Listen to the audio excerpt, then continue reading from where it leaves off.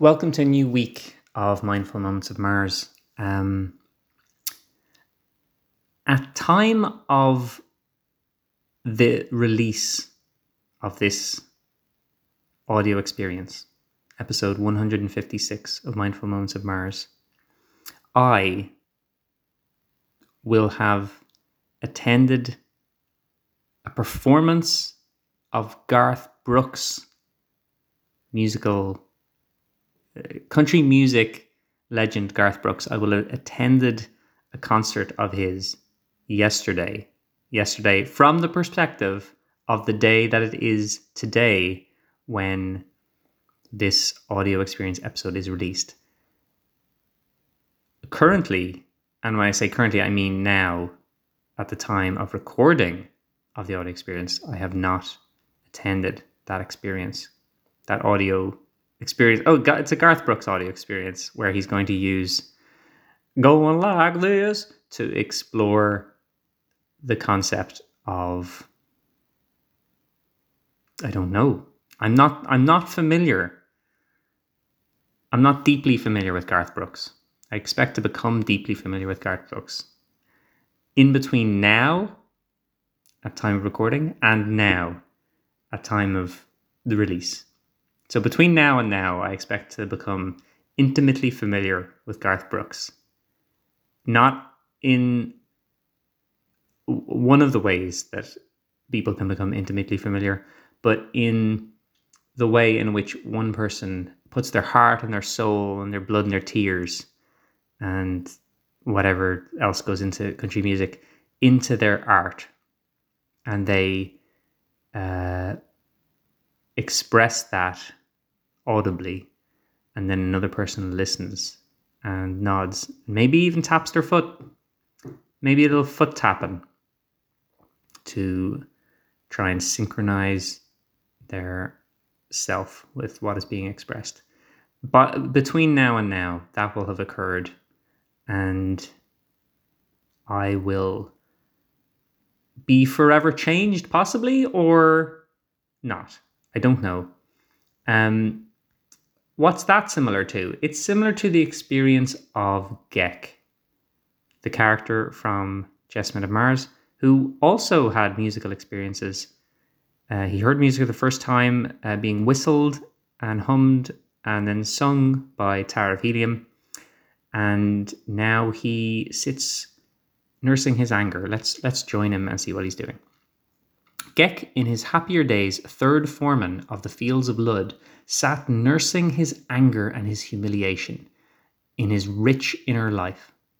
Recently, something had awakened within him, the existence of which he had never before even dreamed. Had the influence of the strange captive woman aught to do with this unrest and dissatisfaction? He did not know. He missed the soothing influence of the noise she called singing. Could it be that there were other things more desirable than cold logic and undefiled brain power? Was well-balanced imperfection more to be sought after then than the high development of a single characteristic? He thought of the great ultimate brain towards which all Caldenes were striving. It would be deaf and dumb and blind. 1,000 beautiful strangers might sing and dance about it, but it could derive no pleasure from the singing or dancing, since it would possess no perceptive faculties. A little reminder, because this is going into some lore that was explored in a previous chapter. Gek explained to Tara that the end goal of Caldene civilization was to evolve towards a point where they had no use of physical bodies, that they were just a perfect brain separate from the world, and they could, with their perfect brain, reason and think about things but have no external stimuli. Gek is now imagining that perfect brain having 1,000 people dancing around it and singing around it, which I think is a fantastic concept. I think you would maybe need a little velvet rope around the brain so that no one steps on it. But it's a good concept, and I'm excited by it. Already had the Caldenes shut themselves off from most of the gratifications of the senses. Gek wondered if much was to be gained by denying themselves still further, and with the thought came a question as to the whole fabric of their theory. After all, perhaps the girl was right. What purpose could a great brain serve, sealed in the bowels of the earth? And he, Gek, was to die for this theory. Lud had decreed it. Sorry, I burped after each of those sentences I just read. That's unpleasant. I didn't really need to tell you that. And with that shameful expression of, well, no, you know what? I think it's actually apt. Because Gek is saying, we're not perfect brains. What even is a perfect brain? We're beings. We're made of flesh and blown.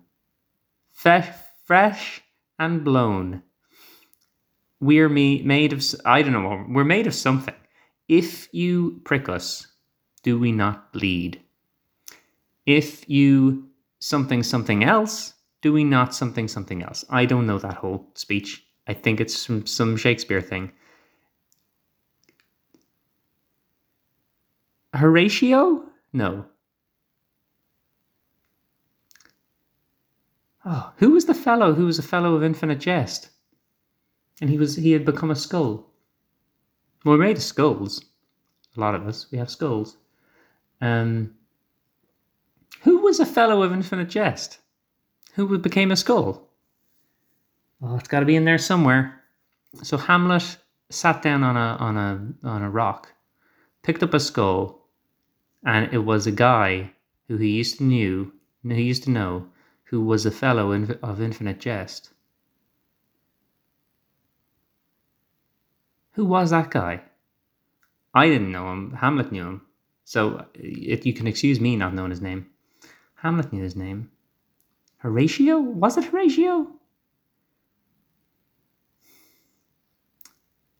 Oh, it's. I feel like it's right there.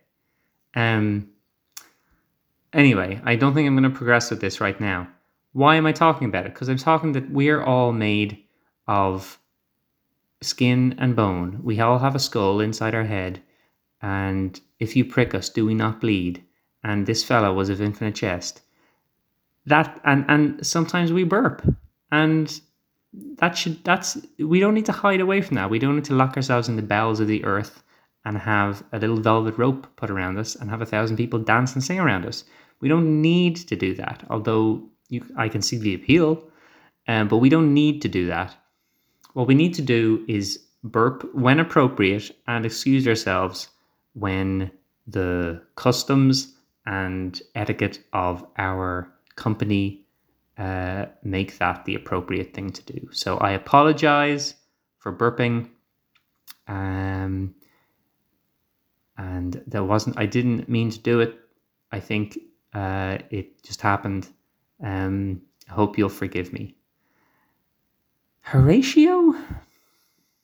Why do I keep going back to Horatio? I feel like Horatio is similar to whatever the name is. I'm just going to have to look it up.